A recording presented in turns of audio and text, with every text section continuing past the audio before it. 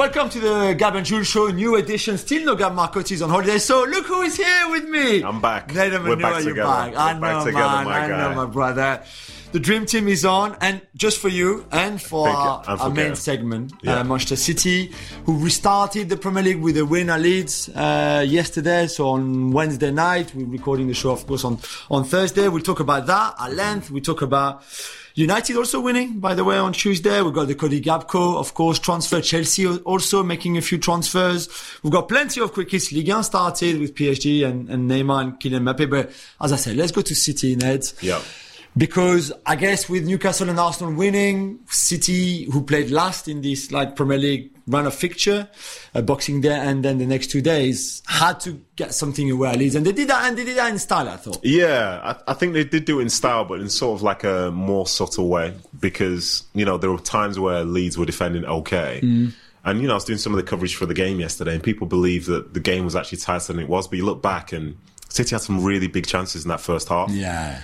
But then it's the timing of the goals. Leeds conceding like a minute into stoppage time in the first half, it deflates you. Because for as good as they were defensively overall, they didn't offer anything in attack. And then you start the second half and you concede again off a mistake. Yeah. I'll be honest, late into a dressing room, you go out for the second half, it's like, start well, don't give them anything. Don't make any mistakes. No mistakes. We'll score one and anything's possible. Bang, everything goes wrong. Goal goes in. The game's set. And to be fair to City, what impressed me the most was, I think Pep Guardiola said before the game that Leeds are the exact team that they didn't want to play at this point. Yeah. And it's because it's at Ellen Road. Yeah, it's the fact they want to play in press. They're a really young side. They really try and get after you.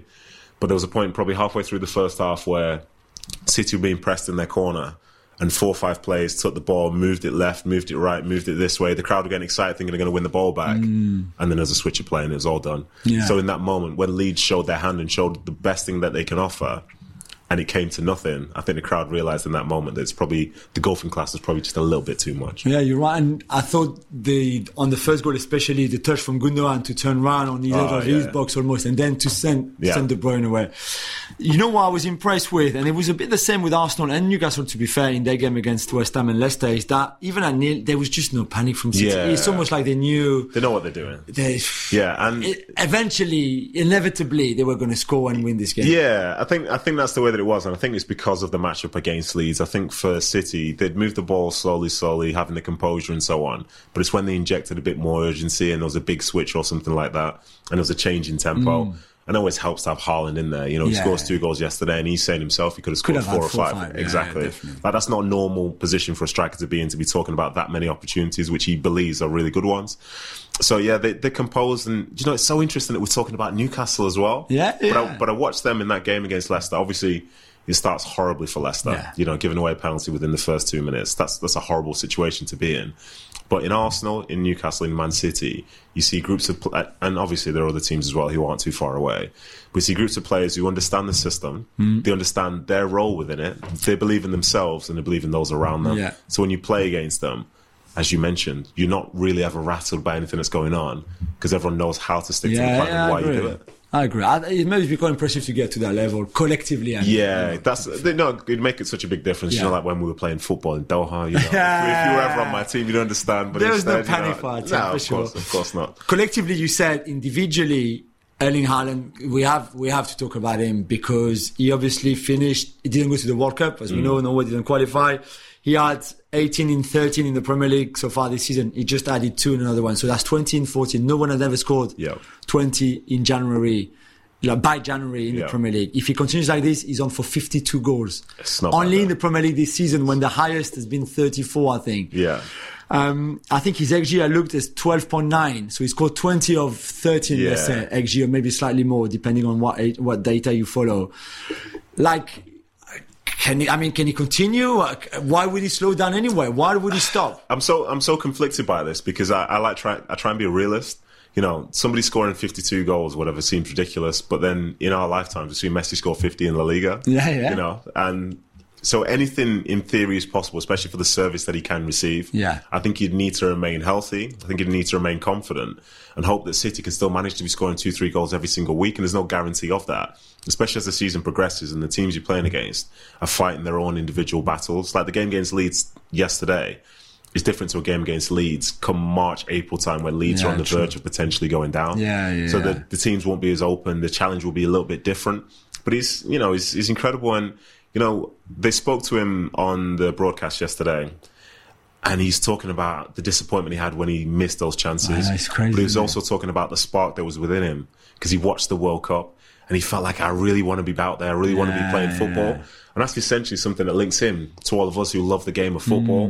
When you see it on the TV, you want to be out there, you want to improve, you want to go and play, you want to go and enjoy it. And he certainly is capable of doing that. You could tell he was hungry. A player that was at the World Cup was Jack Grealish. Just to finish on this segment, Neds. You must have been happy to see him play. I mean, there were 2 assists. There could have been more. He could have maybe scored, maybe should have scored. Yeah. But at least there was a lot of positives in his game for someone who's quite heavily criticised, I feel, a bit wrongly at times. Yeah, he was heavily criticised, and that's the type of person, that's the type of player that he's become now. Yeah. There was once a point where he was like the nation's darling, but it's because he was playing for Aston Villa, who overall weren't really a threat to anybody. But now that they spent big money to bring him in, everything that he does is being overanalyzed. And there's some people who could talk about his game yesterday, but couldn't tell you how Mahrez played in the game yesterday. But they were both, kind of doing the same thing. So for him to be able to leave the field and to get 2 assists, and 2 good assists as well, in my opinion. Yeah, I agree. For different reasons. One is the run without the ball for the second one. The other's for coming in and pressing the way that he did for the first one. And then the quality of pass to give it to Haaland to make the goal easier. He's good. People have complaints. He doesn't score enough, doesn't get enough assists. We're here to assist. Well, he doesn't score enough. Yeah. But the fact is he's doing a job for the side. I think he understands that. He probably wants to score more goals, probably wants to get more assists. But whilst you're playing and you're having an impact for your team, it's good to see. And some people never like him. But the fact is, as long as Pep Guardiola does, then that's all that matters. Yeah, that's right. I struggle a bit to understand the kind of love-hate relationship with Jack Grealish that people have, whether they're pundits, ex-players, like journalists, even fans to a certain extent. I understand that the perception on him was very different when he was a Villa player. Yeah. I get that. I think that it's not an issue, but the idea I have now is he was playing in a certain way at Villa because the ball would come to him all the time. And basically, whether he was making the wrong decision or not, it didn't matter so much because he was the only one capable of making something happening. So whether he would dribble past 3 players and then shoot when he should have crossed, or then pass when he should have shot, didn't make so much difference because he was the main guy. Yeah. I can understand why at City now there's a bit more. We kind of look a bit more onto his decision making. It's okay, this should have been different. Maybe his awareness is not good enough because it's different. You're playing the best team in the country, so you can't. He needs to think a little bit more maybe of what he does compared to before. I'm not sure if you understand the point I want to make. I think I understand the point you're trying to make, but.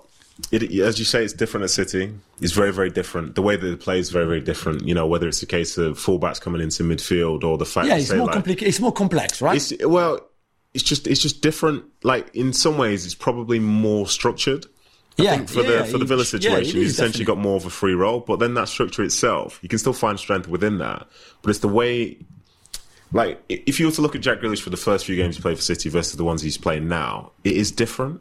But the fact is, for some people will never like him, and some of that's come because of that £100 million price tag. You think? 100%. If he went for 20, 30 million, you're not going to be so hypercritical about everything that he's doing. Yeah, okay. Because instead, 100 million means you should get 10 goals, 10 assists, and win 10 trophies. That's the mentality that exists, and it's fair enough to have that because why wouldn't you think that? Because if you're spending money on something, it should have value. But then, for me. So he missed some chances in that game against Leeds, but the chances he missed were ones where he put himself in a better position than he would have done if he was at Aston Villa, because he'd be coming from deeper. There was one in particular, I think it was one when he got squared to him by Rico Lewis, where Haaland pulled to the back post and Jack then goes to the near post. That's a combination play between the two of them. Yeah. And as was the case for the first goal for Haaland, he's not just standing out wide, he's coming in and trying to affect the game, and he stole the ball there at that point. So he is fundamentally getting better. I think Pep understands that. I think he sees his potential in training, sees his potential in general. That's why he brought him to the club. And some people will not like it because at times he feels like he's always coming back into trouble. But judge him according to when there's space in front of him. If he's as frustrating as you think he is, then he'll find space and then not be aggressive with it. I think every time when he can be aggressive, he chooses to be that. and it doesn't always end up in something, but he can change the pace of the game, as is the case with all City's wingers when they do get the time and space to do it. Yeah, of course. But more often than not, for City, they're going to be 2 lines of 4 and 2 forwards that are going to press really well for the opposition pretty much all the time. So you have to break that down, because if you play against City in an open field game, likely it is you'll get destroyed. So I've got no issue with him. I hope he scores more goals, but if he wins games and he plays every week and the players trust him, then what's the issue? I just think that positional play, which is what City and Pep do, the best of the best of the best, is, I think, takes time to sort of to understand and to almost digest. We know the training is very complicated. We know that it's all very precise and everything. I think when you played at Villa for all those years, where basically all the game was about give the ball to Jack, and then Jack is going to work his magic and do whatever he wants, and then you go into something far more structured. And I think structure, you're even kind to say structure, I think is very complex. It was always going to take time. It's 18 months, and 18 months feels like a long time in football. Everything serves a purpose. Everything serves a purpose. Like for Grealish and Mahrez, whether it be Foden, whoever, sometimes they'll stay high and wide, and they might not touch the ball for 2 minutes. Like there's some players I know who at that point will be like, I need to go and touch the ball. So they go and do something else. But that actually affects the general flow of play. Of course. Like the amount of times in that first half where Gundogan wasn't touching the ball and being a pivotal part in general possession, it's because he's standing on the other side of the Sixers 4 leads, and he's going to be there because he's forcing the centre-back and the 6 to make a decision. Do I go here? Do I go there? And for Jack being out there, everything serves a purpose. Not everybody understands the purpose itself, but it's guaranteed, and the point it's going to make, actually, which is really interesting, I thought. So Gundogan and Kevin De Bruyne, both fantastic players over the age of 30 now. They're both doing their coaching badges.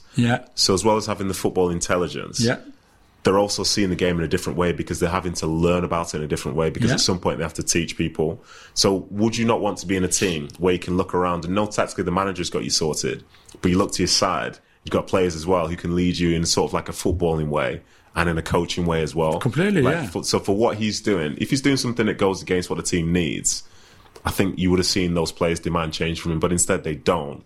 So I think it's worth reading into what the players do as opposed to how we perceive it. The more your players understand your tactics and the way you want to play, the better it is, and especially in those key positions. Granit Xhaka, for all, not that we're talking about Arsenal here, but for all the improvement that he's made this season, part of it for me is exactly what you just said. He's doing his coaching badges. And you see a different game once you know how to play that. See a different game. Completely. Well, let's go back to Erling Haaland, because we mentioned a few of the numbers already, which are mind-blowing. Yes. I made the point on the FC show yesterday that I don't see any reasons why he would slow down, because he's not going to play against Arsenal or Newcastle or, let's say, Liverpool, who are, I guess, the other 3 most difficult teams you're going to face, whether it's home and away, I don't care, this season. There will be a lot of games where he will have 4 or 5 chances, where he will be able to score 4 or 5. And I mean, there's a reason why Alan Shearer or Thierry Henry or Mo Salah or Luis Suarez are his best, or Harry Kane, we can name all the great strikers that we've seen in the Premier League era here in England, who've only reached 34 or less goals in their season in the Premier League. But he's different. And I just think he plays in the team that will create so much for him. Even when he's a bit rusty, like he was against Leeds, maybe, he still scores 2. I know what you're saying. The potential is there. It really, really is there. And I think for City, you expect them to score over 100 goals in the league. So if that's going to be the case, then, why can't you get to 40? Why can't you get more? Because there's just an abundance of talent in terms of people who can provide the service for him. And as well as that, he makes some really good runs. And as we saw in the game yesterday, there's a point, the very first chance he had where he tried to kick it over Meslier. Is it Meslier or Meslier? Meslier. The ball got played in behind, and Cooper was alongside him. Within 5 steps, he's now ahead of Cooper because he's bigger than, quicker than, and stronger than most people who play against. So even if it's a game whereby his movement isn't as good as it needs to be, you always know a ball in behind offers him a greater opportunity of scoring. So I hope he does really well, and I think the sort of curveball here as such, because I agree with what you're saying about the chances and his conversion rate. I'd be interested to see how they play Alvarez when he comes back in. because now they're going to have to be sharing game time because, as we've seen, they've got a busy schedule and stuff like this. January so crazy. I think people shouldn't necessarily expect him to be playing in every single game all the time. And in some ways, if he does, maybe sometimes he'll come off the bench as well, because that's the way that City work. It appears at times that people play every single week, but when you get to the end of the season, you realise that there are times where they're down, and other times when they're very much up. Yeah. I mean, I won't ask you how many goals you think he's going to score, because I think it's just impossible. Yeah, the fact he's on 20 now after 15 games, like in my head, what was it, 21 or 22 goals last season won the Golden Boot in the Premier League? So I think it was 22. I looked it up. I think with 20, he would have won already.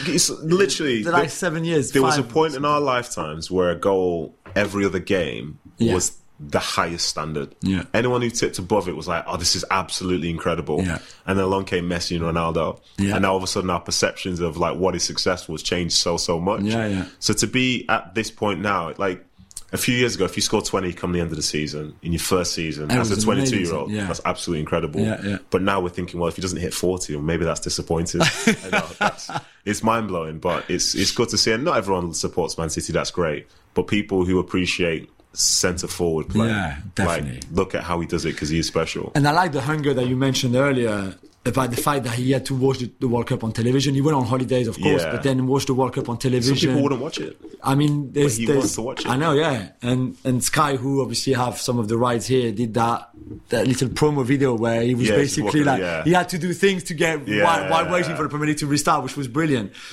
And yesterday, okay, maybe I think he was I think rusty is probably the wrong word, but in the sense that you know how much he wanted to score. You know how much he wanted to play. And maybe there's a couple of chances earlier on at 0-0 where if that chance had arrived after he's already scored the 2 goals, he would have scored bang, bang. Yeah.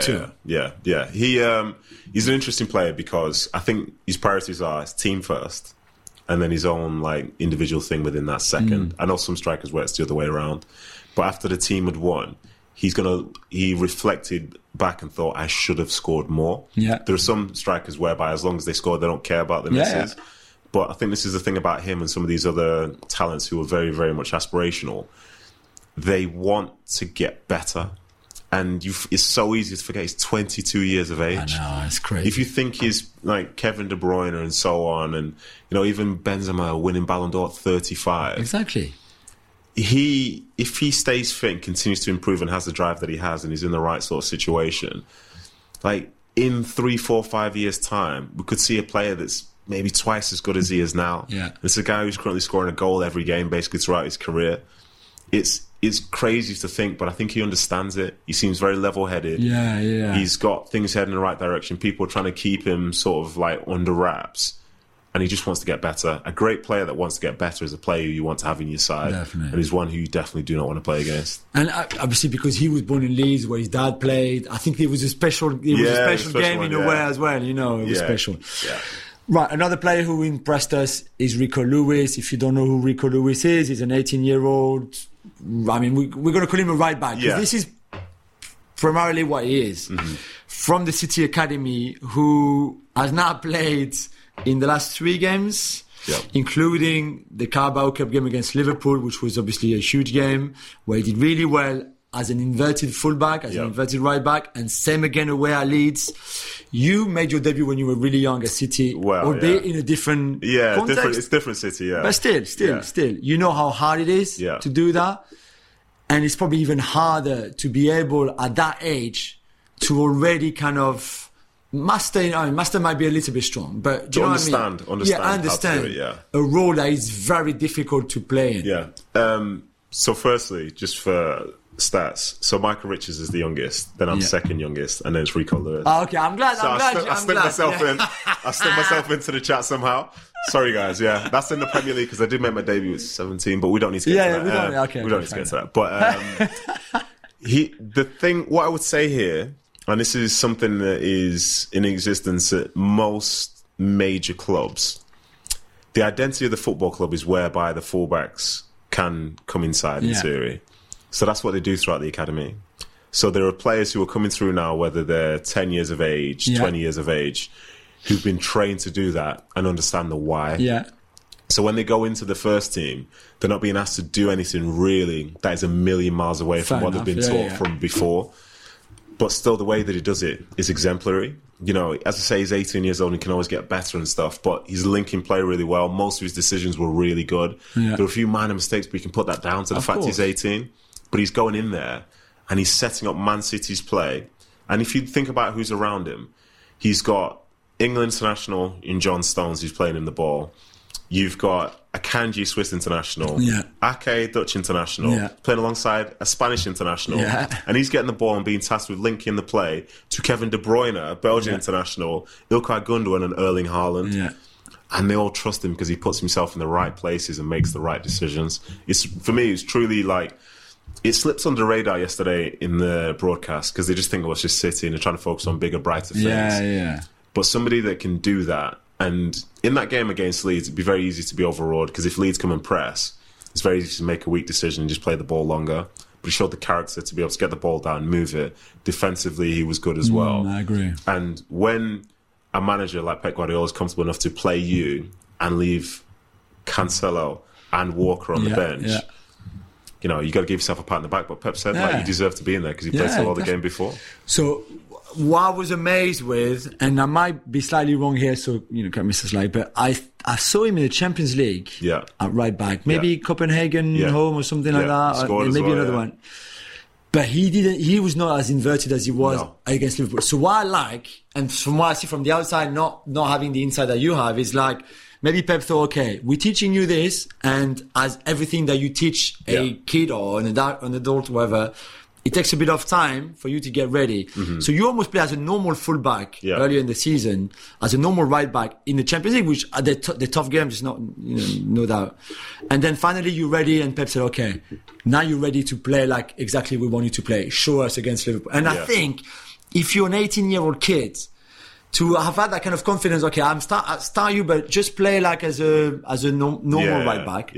Now you've showed us enough at training and in friendlies and all of that you can play more like we want you to play as an inverted right back. Go and show us, and you do it. I'm like, wow. Yeah, it's very, very impressive. And I think one thing I would say about Pep and that City side is that you can get an idea of how they're going to play based on the people they have on the field.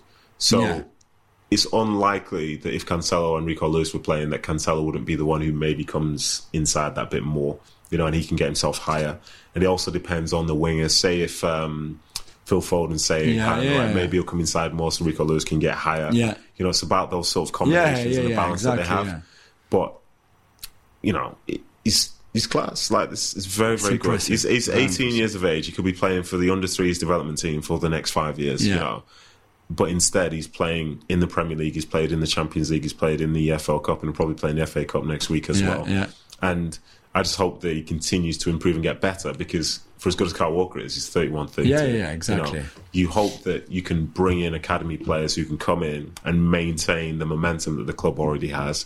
And I think to be giving him a taste now, and for him to not look like he's 18 years of age, and to have coaches like Pep Guardiola picking you instead of these other people, and to be playing well, to have scored in the Champions League. He must be feeling pretty good this morning. He's the king of Manchester right now. He's the absolute king of Manchester. I've been there once before, but never like that. But he's the king for sure. Just before we go and finish this segment, a word on Leeds. This was not a game I think they would have expected to get points from. I mean, if you get a draw, if you get a win, great, for it's a bonus. This is not where you're going to go down or stay up anyway. Did you see anything that make you optimistic, pessimistic? I mean, I think Ilan Meslier, who I love dearly, as you know, because he's French, you can't expect him to make 10, 15 saves every game that you can, because defensively you're quite poor. Yeah, I wouldn't expect that. I thought Meslier did play really well. But interestingly, I thought the Rodri one he possibly could have saved because he ended up going above it. I think he'd be disappointed with that. But Leeds were interesting because in the game you could see that they'd prepared to try and deal with City defensively. But then when they won the ball on turnovers, they didn't have anything on the other side. No, it's true. I was seeing Christensen get the ball, and he's looking to play a channel ball because someone's going to make a channel run, especially down that right-hand side. And if it didn't work out, nothing happened. So I think this is one of those instances where, as the underdog, you spend too much time focusing on the opposition and forget about yourselves. But for them going forward, for most of the games that they'll play, they won't necessarily have that thing in mind. And when they play against teams who are in and around them, the strengths of the other teams are not so great that you have to have it as a point of focus. So I think with their high energy, with the youth that they have, and interestingly, I don't really love stats, so I apologise for this. So the three youngest teams in the Premier League is Leeds, third youngest, and then the other two are Arsenal and Southampton, top and bottom of the league. So it just goes to show sometimes if you get the youthful exuberance right and balance it around with experience, you can be great. But if you get it wrong, you can be down at the table. Definitely. And I just think that if they don't recover the ball high, which they were never going to do against City, really. Yeah, then they're not going to be able to create that much. Because they don't have, I think, with the ball. For me, it's a great team without the ball in terms of how much energy they have and how they can press you because they run so much. If they get the ball. Yeah, but then that's when you hope then that the games you play against other sides. Yeah, exactly. The games end up being more equal because then you can have some of your high energy attacking players like, again, I don't want to talk stats, but on the broadcast I said Leeds are struggling for goals this season. Yeah. But the fact was they scored 11 in the last 4 games. And they said they need to find a striker. And I said maybe, but Rodrigo had 9 in 13 before that point. So the fact is there is hope. And for me, in the Premier League when you're struggling, if you can score goals, you have a chance. If you can't, then things are going to be very, very tough for you. I agree with you.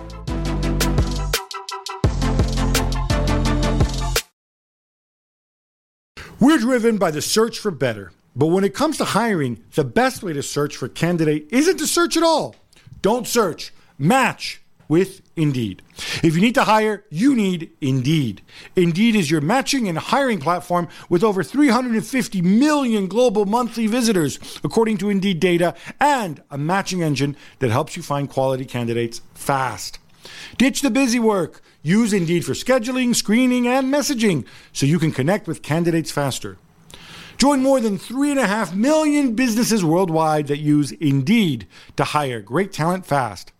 And listeners of this show will get a $75 sponsored job credit to get your jobs more visibility at Indeed.com/Gab. Just go to Indeed.com/Gab right now and support our show by saying you heard about Indeed on this podcast. Indeed.com/Gab. Terms and conditions apply. Need to hire? You need Indeed. Right, enough. City and Leeds, of course, nailed them. What about some cricket instead? Yeah, let's go, Jules. Let's go. Man. So it was on Tuesday, but Manchester United also restarted with a convincing win against Nottingham Forest. Old Trafford and Marcus Rashford was the key Ned, in that game. Please don't tell me that it's just because he's happy and plays with a smile. That's an easy thing to say, isn't it? No, there's a story about form, and I'm sure the happiness does play into it. But it's the style of plays, the fact he wants to go and take it to the opposition. The finishing's really good there. And also some of the players around him, like Casemiro's coming into his own, Eriksen's coming into his own, and when you have that, and Bruno Fernandes as well. You can thrive in a team like that when you're being selected. Being out there and playing is a great thing. And to be honest, what he had is that World Cup effect. You play well at a World Cup, you score some goals.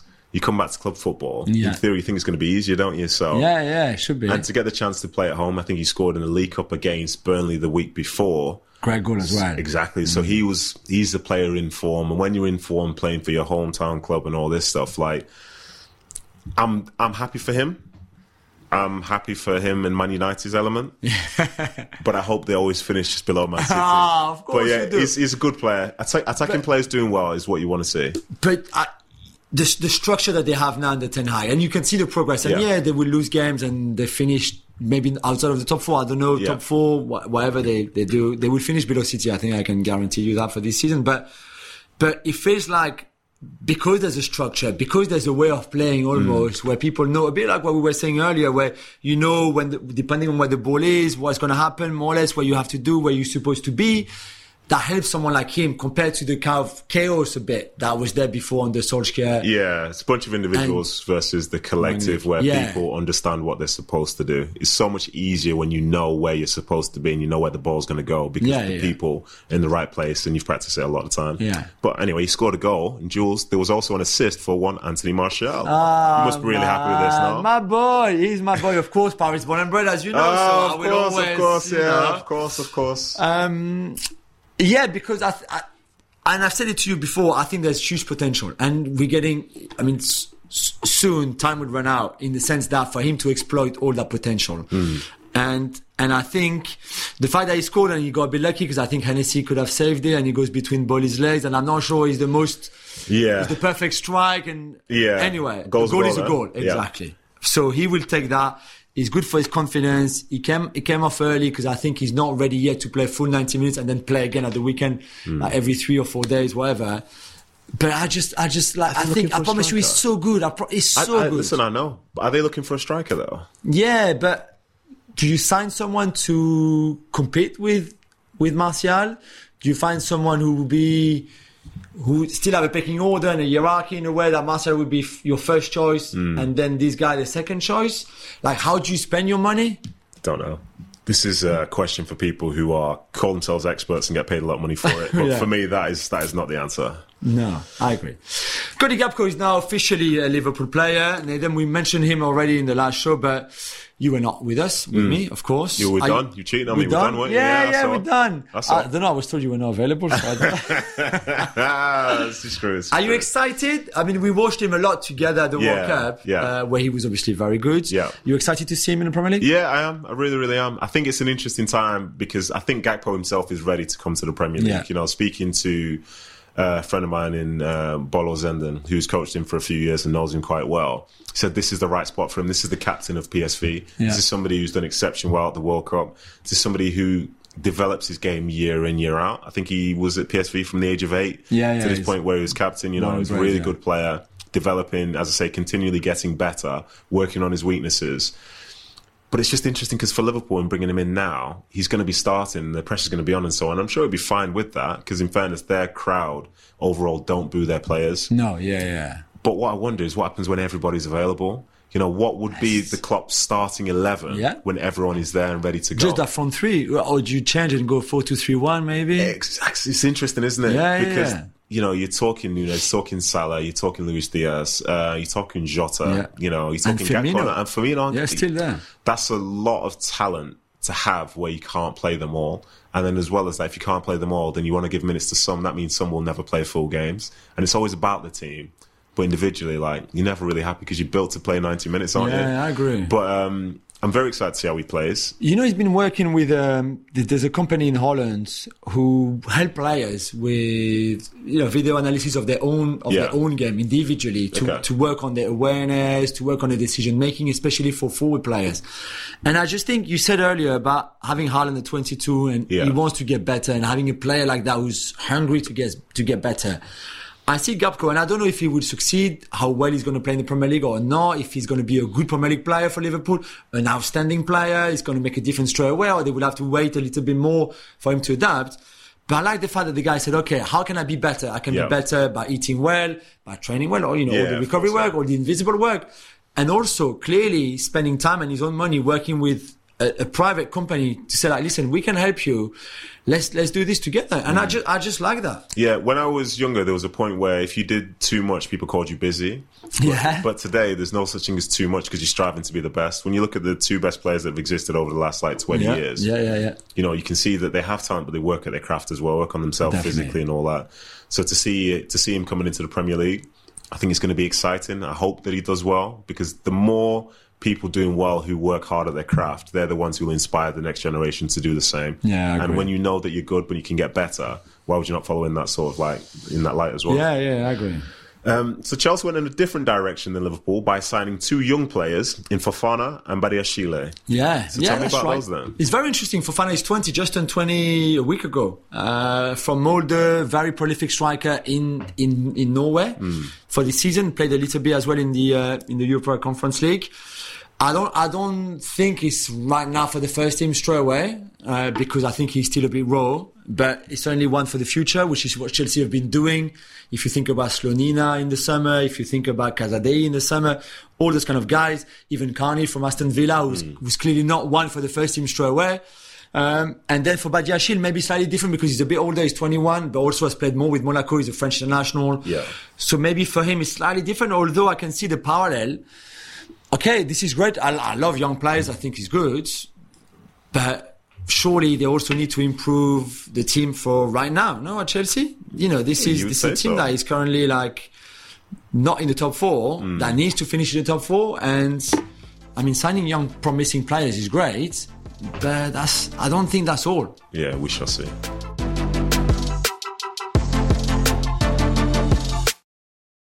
Selling a little or a lot? Shopify helps you do your thing, however you cha-ching. Shopify is the global commerce platform that helps you sell at every stage of your business. From the launch your online shop stage to the first real life store stage, all the way to the did we just hit $1 million stage? Shopify is there to help you grow. Shopify is your no excuses business partner.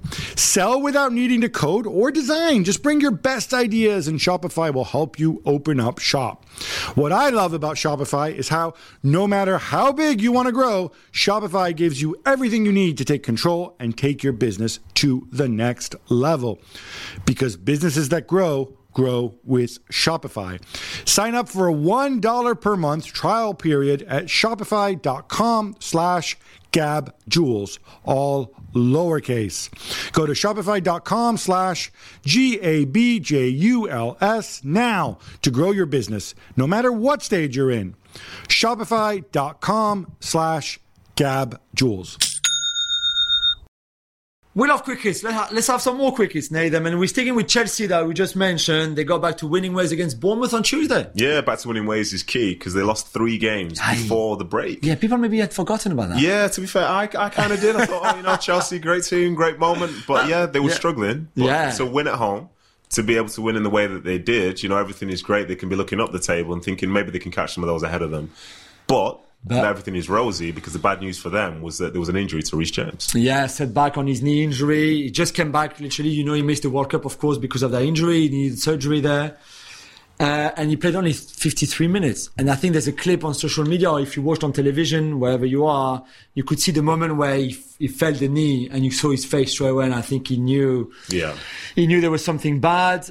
We saw his personal trainer or someone very close to him, putting stuff on the social media before deleting it, saying I prefer not to talk, that kind of line. Yeah. I think there might be a feeling that Chelsea rushed him a little. Did you not think he rushed himself? Because the talk was about for the World Cup, wasn't it? Yeah, true. But this was my question to you. First, I know you never had a huge injury like that. Not like that, no. And setbacks are part of the game. I understand that. Do you get a bit apprehensive maybe? But I guess a player always wants to play, right? Yeah, the player always wants to play, and it's credit to the ones who are desperate to be out there. There are some who will try and milk something for as long as they can. Not everybody has a pain threshold. So for the ones who want to come back, more power to them, but it's at what cost? And I think he wouldn't have been out there unless he believed that he was fully there. And my only concern really, and I think there was a report today that it's up to a month. But that's an easy thing to say right now. We'll see. Yeah, I think that's a bit optimistic. I just worry that if he continues to have these sorts of injuries, especially in and around the knee, that in 2-3 years' time it starts to affect the way he plays physically. Because for me, he is one of the best right backs in the world when he's fully fit. And I hope he gets the chance to do that and to have a long sort of run of health, because we've not seen him reach his potential, but we already think he's very, very good. Yeah. So maybe there's going to be some level of apprehension, but for him, he's driven to be out there because as a player, all you want to do is play, isn't it? And physicality is a big asset to his game, to be fair, because he's just strong, he's quick, he's an exceptionally talented player, and Chelsea missing him is as big as any player that they could miss. And we should see how they play from the side of that. Yeah, because I guess Aspilicueta, it's not the same. It's the replacement, but it's not the same. Not the same at all. Nathan, there's reports out there that Arsenal are thinking of building a statue for Arsene Wenger or building a statue for Arsene Wenger. Does it make sense to you? I think it makes sense to me, because when I think of Wenger, I do think of times at Highbury, but I remember them being successful at the Emirates, and that's such a significant time for them. And to talk about the credit that he has for that Arsenal game against West Ham, it's the only time in my life where I've seen the old manager having the fans sing for them in the stand. I know, it's crazy, isn't it? And then them still being happy with the current manager down in the dugout. And they sing his song as well. Exactly. To be able to sing for 2 managers at the time, I think Arsene Wenger, it's crazy that that's how long it took for him to come back to Arsenal. Yeah. But the fact that he is welcome back is something which most managers probably aren't. So I think the statue itself will deserve to be built. And I think lots of people will be happy to build it for him. George Graham has one, Tony Adams, Thierry Henry, Dennis Bergkamp. It makes sense, if you think about the big... Get it up. Personalities and people. So PSG restarted the Ligue 1 season. As you can see, with a victory. It wasn't easy though, was it? That last minute penalty from Kylian Mbappe to win it, I was like, what's going on here? So I was watching City. The missus was watching the White Lotus. I had the PSG game. It was all a bit crazy in the house. And I was like, what's going on? They scored early. Marquinhos, Neymar assist. Then Neymar gets sent off. And then Strasbourg score, a bit of freakish goal, deflected cross in. I mean, I was like, oh my God, don't tell me now. After France losing the World Cup final. Woe was me, huh? Woe was me. I know, exactly. Woe was me. And then Kylian, right at the end, scores a pen. The communion with the fans, which was not always been the case at the Parc des Princes for him. The celebration, Hakimi showing the shirt, all of that. They've got a new song for him. It was in the end, it was good. Yeah. So I was happy. Then I went to bed happy. I can see your happiness. I can see it. It's very clear. And then, as I just mentioned, Neymar got sent off in the game. The first two yellows. The first one was like he kind of barged the midfielder. Second was for bad dive, by the way. And then he left the stadium. So he got sent off, come back to the dressing room, take his stuff, I guess, and then leaves before the end of the game. What would you, as a former player, no, what do you I'm make? not happy with that. I'm not happy with that at all. I think you can. People know him personally. People in his team know him personally, and they know that he'll be disappointed because he's made a mistake or whatever. He might think he's been wronged for the first yellow, but definitely not for the second. Definitely not. But you kind of want to see them after the game because I don't want an apology. And every time somebody does apologise when they're sent off, you say it's okay. Yeah. But it's like an acknowledgement that there was a mistake which they made themselves. And I think for him to leave the stadium, like he's not had that moment to celebrate that last minute goal to win the match itself. He wasn't part of that whole group. Yeah. And, you will overcome it, but you will be very, very disappointed, I think. I just think that you let your team down by getting sent off the way you did. Then you let them down again by not being there when they kind of needed all the support from everybody, the bench, the staff, the fans, everything. Yeah. And you will let them down because you missed the next game against Lens, who are second in the table, away on Sunday, which is a big game. So I'm just like... I don't get it. Maybe the traffic's bad. Maybe he's got plans this weekend. Apparently he was frustrated. Listen, we can all be frustrated and not go into our cars. You can sit down and be frustrated and just wait. But maybe I'm missing a point. But anyway, speaking of points, one last point on PSG. Marco Verratti has officially extended his contract with the club, Juls. How long for? No, until 2026. So he arrived in 2012 as a 19-year-old at the time from Serie B, from Pescara straight to PSG. And so he's been really like almost a one-man club, to be fair, all that time in Paris. He's had injuries before, and we know he's some ups and downs, but mostly he's been an amazing player to watch for us as PSG fans. So I'm glad he extended his contract. He's 30 now. He's going to probably finish in Paris for the club. I mean, he can still maybe, I guess, go back to Italy, but right now I would say he probably feels more Parisian than anything else, So I'm glad they tied him up to a new deal. I think it's a really good thing. Excellent. It's only a kick, a jump, a block. It's only a serve. It's only a tackle, a run. It's only for the fans. After all, it's only pressure. You got this. Adidas.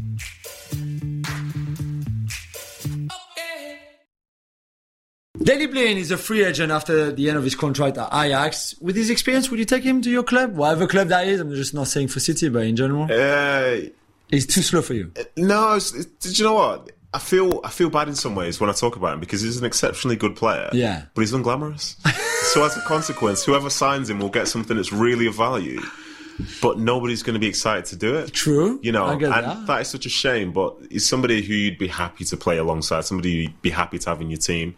But unfortunately, he's heading towards the latter part of his career. Yeah, he's 32 or 33. So as a consequence, some of the options that he has might not be as good as, say, he would want or maybe he deserves. And lots of teams wouldn't be thinking that he's going to change. Signing Daley Blind isn't going to change. Even on the free, you don't think like... He's capable and probably wants to play week in, week out. Yeah. I think there's a bit of feeling for me when with a free transfer, it's like some clubs look at it like they're doing them a favour as opposed to the other way around. Because they're free, they don't have the value, but he does have the value and he'd probably be a great deal. But if he wants to play week in, week out, he's got to find the right spot because as a 32-year-old, in January, people are thinking backup, aren't they? More than anything. Yeah, true. And he probably deserves better than that because, it was only 2 weeks ago watching him at the World Cup for the Netherlands and he wasn't doing a bad job there, let's just say. No.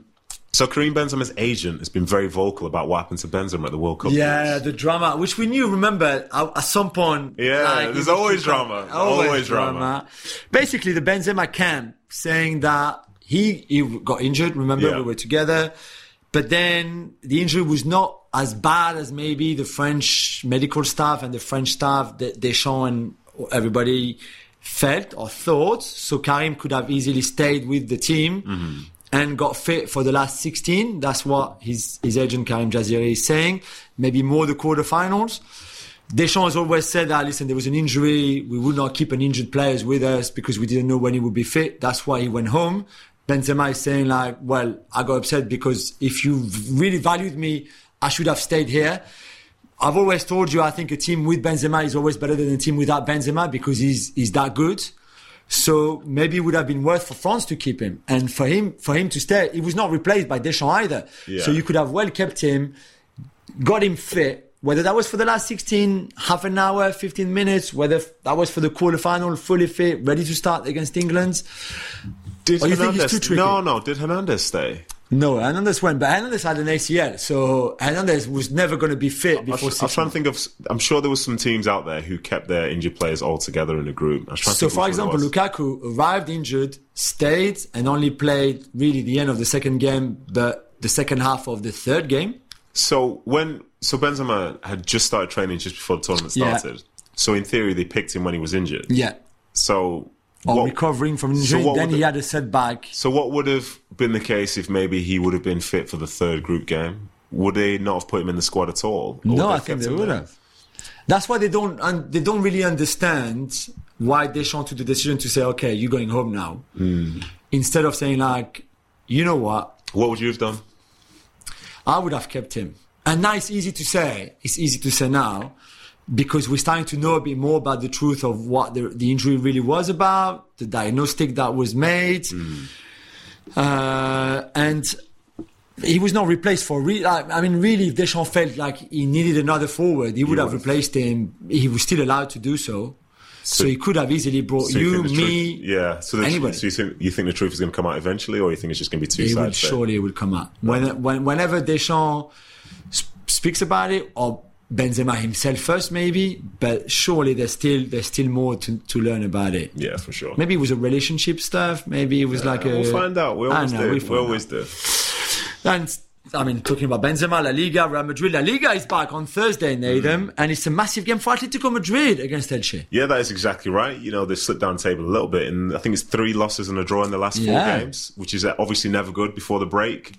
But coming up against an Elche side who still haven't won yet this season, surely the expectations are just going to win, start climbing the table and all this. But what result would be if it didn't go the other way? But I'm with you, like, football coming back in all these respective leagues, it's exciting. Yeah, Liga back, Premier League back, and La Liga coming back as well. I'm looking forward to seeing some of those players. It's going to be good. So good. So, Jules, who is this new prodigy who gave Monaco a precious win on Wednesday? So, you said like all the leagues are back, and the French usually, apart from England, no one plays really at this time of the year. It's just because of the World Cup and the Winter World Cup. So, you watch Ligue 1 restarting, and you watch it, but almost a bit like we had with the Premier League. There's not many surprises, And then you watch this Auxerre-Monaco game that on paper looks like, okay, Monaco are going to win. It's pretty straightforward. And then this 17-year-old kid comes on for Monaco for his first ever Ligue 1 game. So you've heard a little bit about him. He plays for France under 18, for example. His brother is at the Marseille Academy. So, it's called Elias Ben Seguir. So you kind of know the name, but I've never really seen him play. And then the kid is there, scores 2 goals. The second one is a worldie. Like, he comes onto his right foot, curls it, and he's just like, what have I just witnessed here? What have I just seen? He became the youngest player to score a brace on his Ligue 1, on his French top flight debut. The 5th youngest to score for Monaco in the French top flight. So Kylian is first, Thierry second. So this is the kind of players that is Badiashile, by the way, the Chelsea players to be, is also on that list. And you think, wow, 17 and 10 months. He turned 18 on February 16th or 15th, I think. And you're just like, wow, maybe we've just witnessed the birth, in a way, of a new talent, very young talent. The people in Monaco speak very highly of him. And again, I think sometimes you get too excited by a young player and you just forget. And we said about that about Rico Lewis. Yeah. And maybe there will be a time where Lewis or Ben Seguir or those kind of kids just need a bit more time to, to find a consistency that you need to have at that kind of level. But for that first game, I was like, man, yeah, it's not bad, huh? It's not bad. 17. 17. I was going to say, where were you at 17 and 10 months? But you were already in the Premier League. Yeah, sorry. I certainly wasn't. I'm a bad example. I apologize. Oh my God. Dean Smith, remember him? Has been sacked as the Norwich manager. Nathan is sad, especially because he was already sacked at Aston Villa before, but inevitable, right? Yeah, it is inevitable. I think Norwich do have high expectations, especially when they're in the Championship. I think in the Premier League, they hope to do well. In the Championship, they expect to do well. Yeah. So when you see the likes of Burnley up at the top with a new manager, you're seeing Sheffield United up there as well. Like, for them to be as far off the pace as they are currently, it's not who they are. Like, they're a team who would get 90 to 100 points in the Championship usually. Yeah. So I think the moment they could sniff that things are going in the wrong direction, they will be quick to sort of make that change. But there'll be one or two managers who believe they can propel them forward. And the objective now is just to make it to the Premier League, not necessarily to finish top two. And I think they're capable of doing that. And it'll be a good job. But, you know, the football pyramid is so interesting. God. The expectation, like last week, there was a game between United and Burnley, and people saying this might be a slip-up for United because Burnley are doing so well. Yeah. If Burnley go up, their expectation is that their finishing position will be one position higher than being top of the Championship, which is bottom of the Premiership. And then if they went to play Old Trafford, they'd be like, well, don't worry about Burnley. They're probably going to go down anyway. You know, the psychology is like the two different divisions. Like, it's literally one rank higher that changes the whole mentality. But for Norwich, they're desperate to go up and they're desperate to get it right. And I think as they look at a team like Fulham this year, who've been a bit of a yo-yo side, but now seem very, very stable in terms of what they're trying to go for, you know, this is an enticing job because the ownership group will want that to be the case. And if they find the right manager, maybe that's what it will be. Yeah. Porto finished 2022 with a big win against Arauca. Is that how you say that? Yeah. With Otavio and Taremi shining Juls. Yeah, because Portugal League as well. Nate was back last night. Easy win for them. Otavio scored after 20 seconds. So 20 seconds? Yeah, 20 seconds. What are we doing? How is this the case? Imagine the restart. You do kick-off and then... Come on, boys, let's have a strong start. You're the smaller team and you play away at Porto, and then a hat-trick for Mehdi Taremi, who we're both big fans, and we saw him at the World Cup with Iran. Not that he went according to plans for them because they obviously didn't qualify for the last 16, but still I think there's a player in Taremi and Porto, who are behind Benfica, who pretty much had a perfect first half of the season. At least, you know, put a bit of pressure with that win to get a little bit closer. So well done to them to finish 2022 and I guess restart the way they did. Nathan, if you wanted to buy the new Argentina shirt, you know, the one with the 3 stars, as much as it pains me to say, you will have to wait because it will only be ready and available in April. How's that the case? Why is it taking so long to add a 3rd star to a shirt? Do you know what, though? What I will say, there are some nations where it's taken over 50 years, and for Argentina it's actually taken 36. So maybe the 3 months isn't too bad when you've waited that long already. That's fair enough. That's a good answer. Yeah. So staying with Argentina, their World Cup winners were slowly starting to come back to their respective club, Jules. We know Messi's back in Paris, and how Mbappe feels about the Argentine celebrations. Yeah, so Messi will be back on January the 3rd. Yeah. So he missed the game on Wednesday night. We missed the big game against Lens at the weekend. But I guess it's normal. We see McAllister slowly coming back, Di Maria as well, all the others, which I think is fine. They deserve the holidays. And after the PSG game, Mbappe was asked about those celebrations. And to be fair, I thought he was very clever in the way he answered. He said, listen, celebrations has nothing to do with me. I don't care. Maybe he cares privately, but publicly he said he doesn't care. He said he congratulated Messi after the game. And he said it's normal to do so. You know, it was not my time. It was his time that time. You know, it was the quest of a lifetime, he said, for Messi to win it. And I think I genuinely felt like Kylian was happy for Messi. And he said, nah, I'm just waiting for him to be back here in Paris and for us to play together again and score. Knowing Kylian as well as I do, he could have easily put like a little sentence there, do you know what I mean? That would have been a bit controversial or something a bit spiky. Yeah. And he didn't. And I thought that was the right way of doing it. Growth, huh? Yeah. Don't you agree? Like, I think like, you know, for everything he could have said, I thought that was okay. Yeah, I want to believe him because that's just a nicer story. I know, I agree with you. Well, that's all we have time for today, man. Thank you so much for coming. Pleasure, Thank you so much for being here. What a great show we had again. For you guys, we hope you enjoyed it. We'll be back, of course, on Monday for a new edition of the Gab and Jules show.